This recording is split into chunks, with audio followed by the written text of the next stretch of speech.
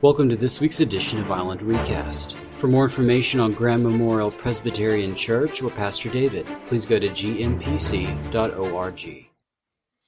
My family tells me that I am a very difficult person to buy for at Christmas. And I think the reason behind that is, you get to a certain stage in your life where if you want something, you just go get it. And who needs more stuff? Anyway, that's right, Amazon, at your fingertips. And so Christmas is always kind of a challenging time. But I find that I much more enjoy buying gifts than I do receiving gifts. That's just me. And of course, everybody talk about Christmas and the season and the children. I mean, you love to see the faces on the children. They get so excited for Christmas and Christmas Day and opening their presents and then playing with the wrappers and the boxes and all that fun stuff. But I like to think that as I grow older and I mature in my faith, that as giving becomes more and more challenging for people to give to me, that my focus shifts away from all the commercialism and all the buying frenzies and the wrapping and I think about the reason for the season, the birth of our Savior, and all that means for us. If you have your Bibles, I would invite you to open them to the Gospel of John, the 14th chapter. I have no idea what the page number is in the Bible in the pew. You can find it, I'm sure.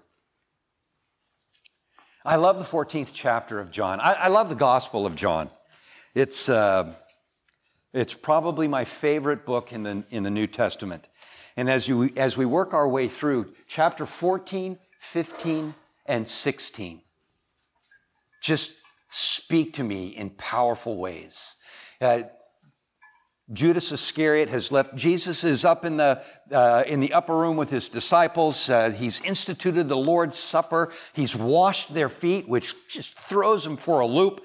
And he talks about what's going to happen. And they are struggling because they've got these plans for Jesus. They have his whole life mapped out. And they know what the next day and the day after that and the day after that is going to bring. And it is sunshine and roses. But Jesus knows better. He knows that in literally hours, he's going to be arrested. And he knows that he's going to the cross. And as he begins to share these thoughts with his disciples, which he has done for the past year of his ministry, he sees their anxiety levels rising. In the opening verses of the 14th chapter, say it all. Do not let your hearts be troubled. Trust in God, trust also in me. In my Father's house there are many rooms. If it were not so, I would have told you. I am going to prepare a place for you. And if I go to prepare a place for you, I will come back and take you to be with me so that you also may be where I am. And you know the place to where I'm going.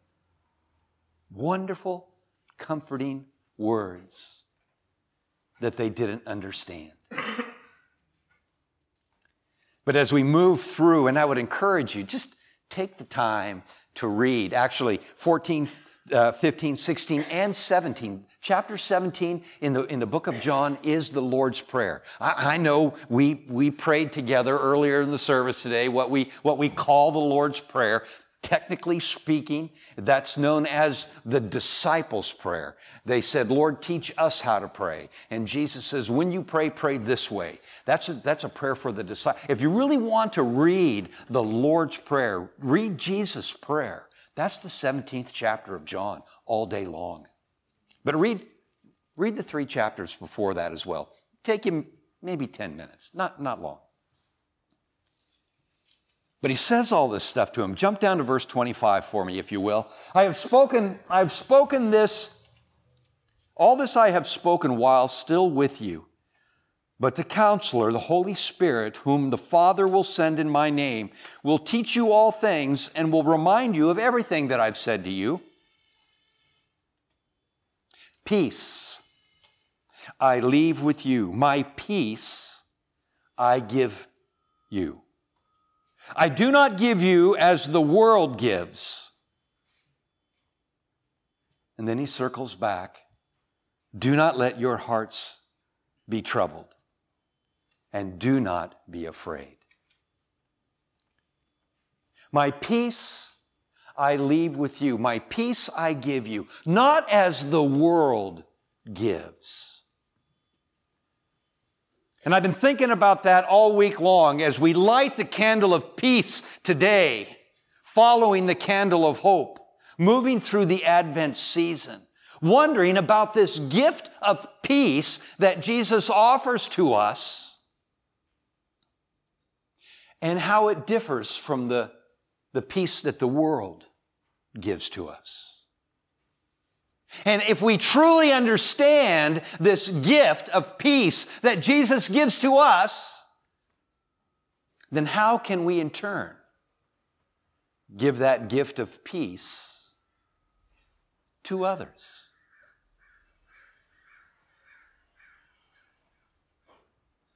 What does the peace of God, this peace that Jesus has given to us, look like in your life? What does it look like? A couple of verses jump out at me. I can't help but jump to the 5th chapter of the book of Romans, where Paul writes this: Therefore, since we have been justified through faith, we have peace with God through our Lord Jesus Christ, through whom we have gained access by faith into this grace in which we now stand. The peace that we have with God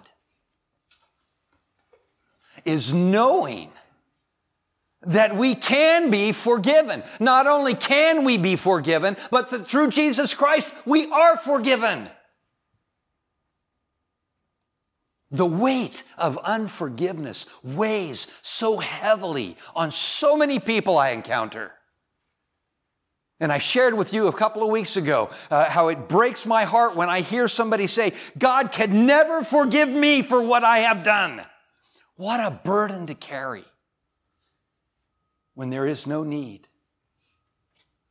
For there is nothing that can separate us from the love of God that is ours in Christ Jesus. That peace of knowing that I can be forgiven. Me. I mean, when I look at the things that I've done in my life, I'd shake my head sometimes. And God whispers into my ear, David, you are my beloved child, in whom my Son dwells through the presence of the Holy Spirit, and you live in my unshakable kingdom. And to know that I am a child of God whom He loves, and I dwell in His unshakable kingdom, gives me incredible peace that just belies my external circumstances. To rest in that, knowing that I've got peace with God because of who Jesus is, which gives me peace in my own heart. And without that peace with God and in my own heart, I'm never going to be at peace with other people in any sustainable way. That's the difference between the peace that Jesus offers and the peace that the world offers. The world offers conditional peace. And when we think of the word peace, most people jump to a definition that says peace is the absence of conflict.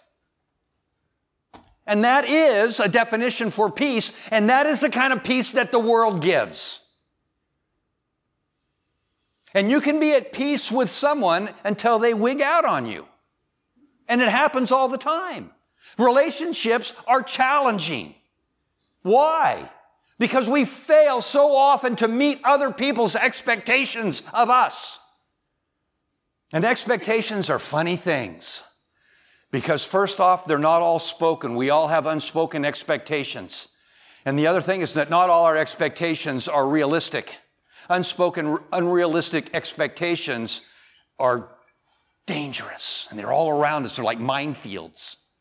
And we walk through our own minefields with ease because intuitively we know where not to step. But you bring somebody else into your minefield and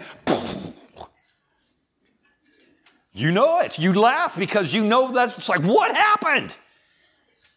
Conditional peace that the world gives. And you know what? The statement that really brought it home to me was, what have you done for me lately? Yeah, that's the peace that the world gives. It's very precarious. And it's there one minute and it's not. And we find ourselves walking on eggshells around people because we don't want to step on some unknown, unspoken expectation that they have and have it blow up in our faces. That's the peace that the world offers. And Jesus says, I've got a different peace for you.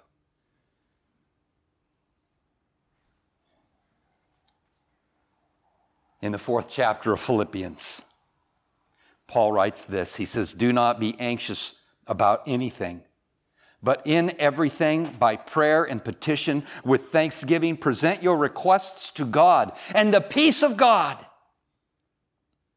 which transcends all understanding, will guard your hearts and minds in Christ Jesus. That's the peace that we as believers should enjoy. How do we get that? Do you have that in your life? Is it a part of who you are? And if not, why not? That's probably another sermon.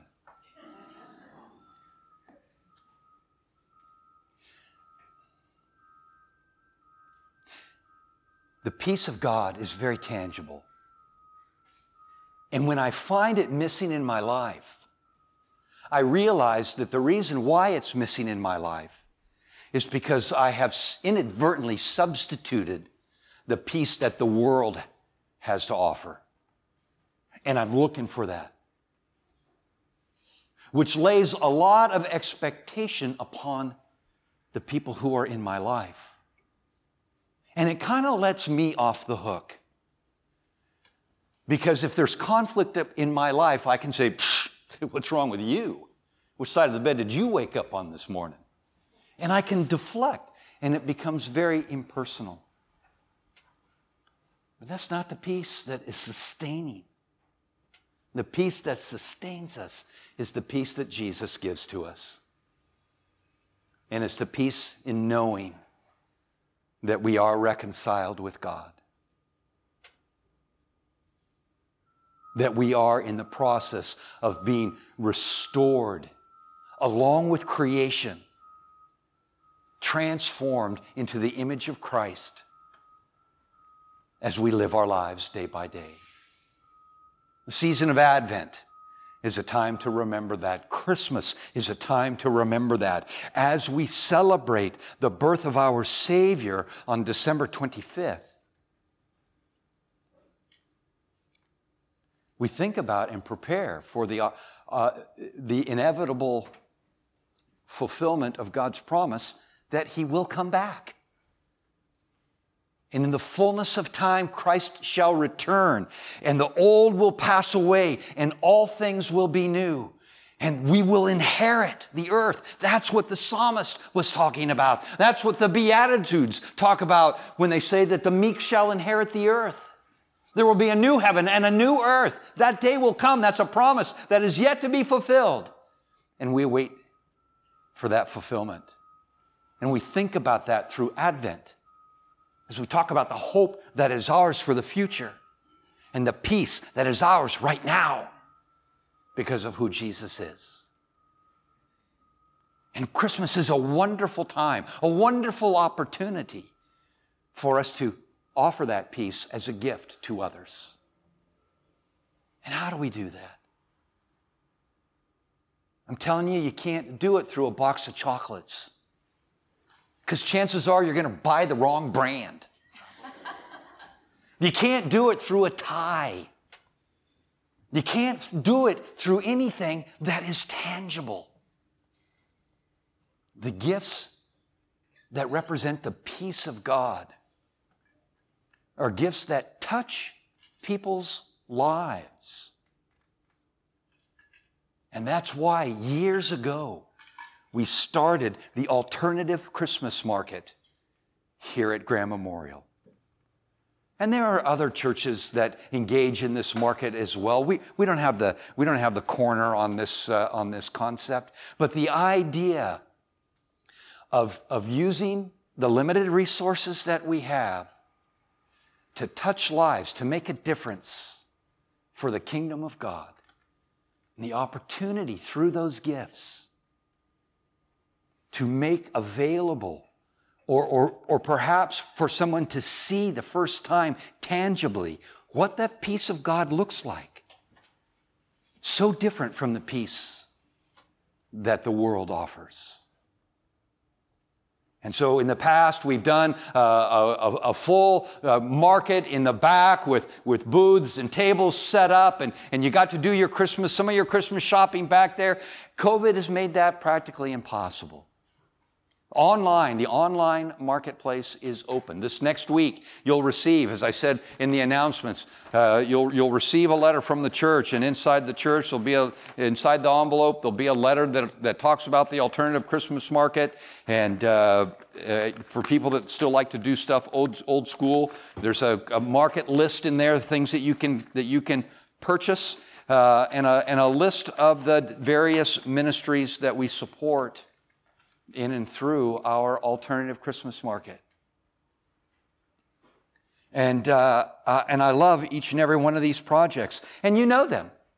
We've had the same, mostly the same mission partners for many, many years. The International School Project, the Redunzels were just here. And the teachers that are saying, please bring this curriculum that teaches a biblical ethic to our children. We want this. Can you come and bring that? Yes, we can.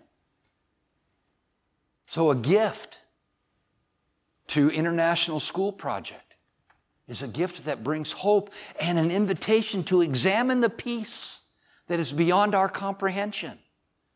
It's there. New Day Ministry, we had Raul here not too long ago. And through the efforts of many of you and and Rick and Katie Moore Foundation, they are in the process. They're pulling the permits, and they're going to put in showers. I had somebody come to me the other day and said, "Do you have a facility here where I can take a shower?" Something as simple as that restores dignity to people. As they like to say at New Day Ministry, we aren't a place where you go to get a hand out. We're a place where you come to get a hand up.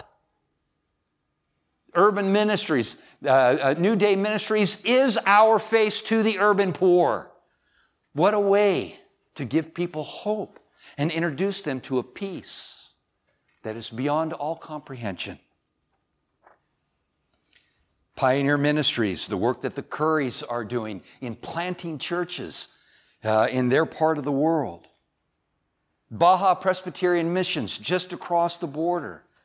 Some of you still remember the day when that ministry was introduced to us. Harry Jenkins. Some of you remember Harry. That window used to have a crack in it. And I called it the Harry Jenkins Memorial Crack because he was opening the window one day with that pole and smacked a tile and it cracked. But ever since he got out of, before he died and went to the Lord, as soon as he was released from a POW camp in Hanoi, he stood at that door every Sunday. And he stood up here and he showed you the plans for the ministry, right down to the toilets that they wanted to put in. You know that, some of you know that story. Our southern neighbor. who still has great need. And yes, there are crooked politicians south of the border. Guess what?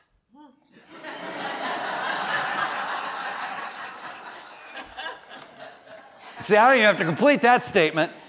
Military outreach ministries. This congregation has a heart for the junior enlisted. It's tough. Being in the military is tough. The people who are in the military, they pay a price that the majority of the world, the majority of our nation will never understand. I've heard that in the United States, less than 10% of the population of the United States of America knows anybody who is active duty military. Yeah, we think, how can that be? We have active duty military right here this morning. They're all around us. We celebrate the sounds of freedom, whether they're the helicopters or the planes coming into North Island, or you hear the bullets going off as the SEALs are training the new classes. It's part of who we are. Oh, it's a special part of who we are. And to take care of the junior enlisted that are in our communities, what a way to give them hope and introduce them to the peace that is beyond all comprehension. Who else do we have? San Diego Rescue Mission. San Diego Rescue Mission is a great ministry. I hate to say this, but I'm going to go ahead and say this because it's very true. San Diego Rescue Mission doesn't need your money. If you want to give a gift, a monetary gift, choose one of the other ministries here. Don't give it to San Diego Rescue Mission. They've got all the money they need. You know what they need? They need an hour of your time. 2 hours of your time. Are you willing to come down and actually help with the clients that move through the San Diego Rescue Mission? The gift of your time is priceless.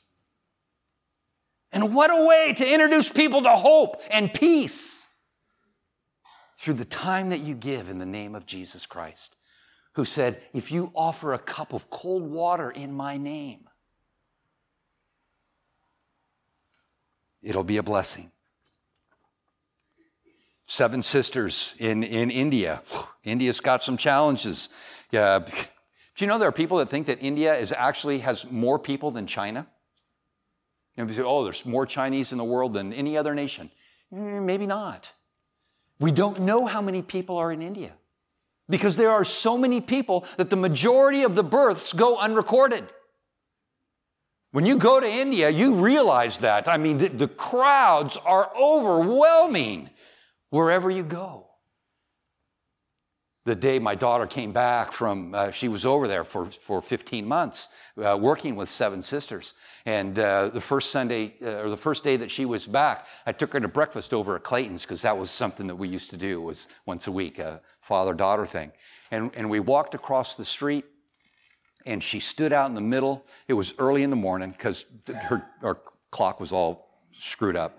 6 o'clock in the morning on a midday week, whatever it was, she stood in the middle of C Avenue, right in front of the church. She just stood there and looked around. She said, "This is amazing." And I said, "Why is this amazing?" She says, "'Cause there's no people."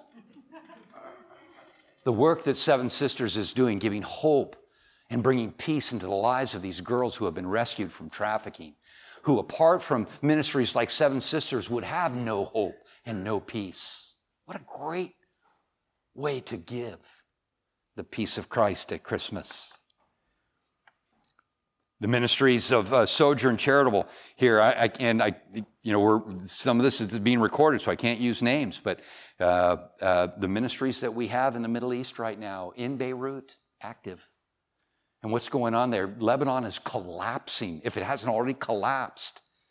I mean, their neighborhoods get their own generators and supply fuel just to keep the basic,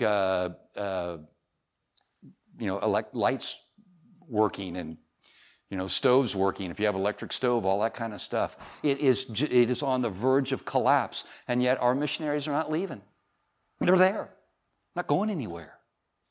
It's dire straits. You read lately what's going on in Ethiopia. We talk about TDMM and New Generations, the work that's going on there. We just received a video message from Achi, and The State Department has pulled everybody out. And they are on the brink of civil war. It's just right outside of Addis now. And you know what? Achi and his kids, could they leave? Absolutely they could leave. He's got enough contacts into the West. They could come out. Are they leaving? No, they're not. They're staying put. Because you know what he says? He says that the Lord is going to open up amazing doors. This is an unprecedented opportunity for the gospel. And they're there. And our gifts help support that and make that happen. One of his partners, the Moads in Chiang Mai, the students here in San Diego through Urban Youth Collaborative, the work that Nate Landis is doing with Urban Youth Collaborative is just, it's unbelievable. And one of our own is getting ready to go back on the mission field, Megan Smith. Last week they said the Smithsters, which is what they call themselves, the Smithsters, took over the service. Oh, yeah. Megan's going back to Cameroon to work with the children of the missionaries who are over there, translating the Bible into a local heart language. And we've been involved with Bible translation for a long time. But to see someone from our own congregation that we've watched grow up now go over there, what a great opportunity. These are the things that we do in the alternative Christmas market.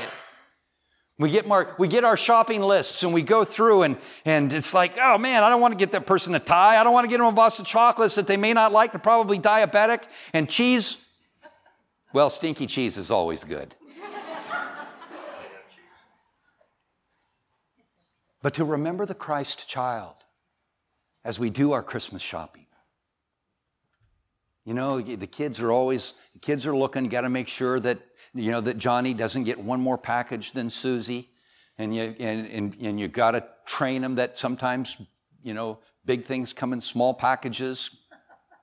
And you'd play these games with your kids and you want to treat them fairly. And I've told you a couple of years ago, we just decided to add one more kid into our shopping list. So we buy now for 4 because we got a son-in-law. Who, by the way, is going to get his green card by the end of the year. We're very excited for Louis. He can now travel outside of the country, go see his mom in England.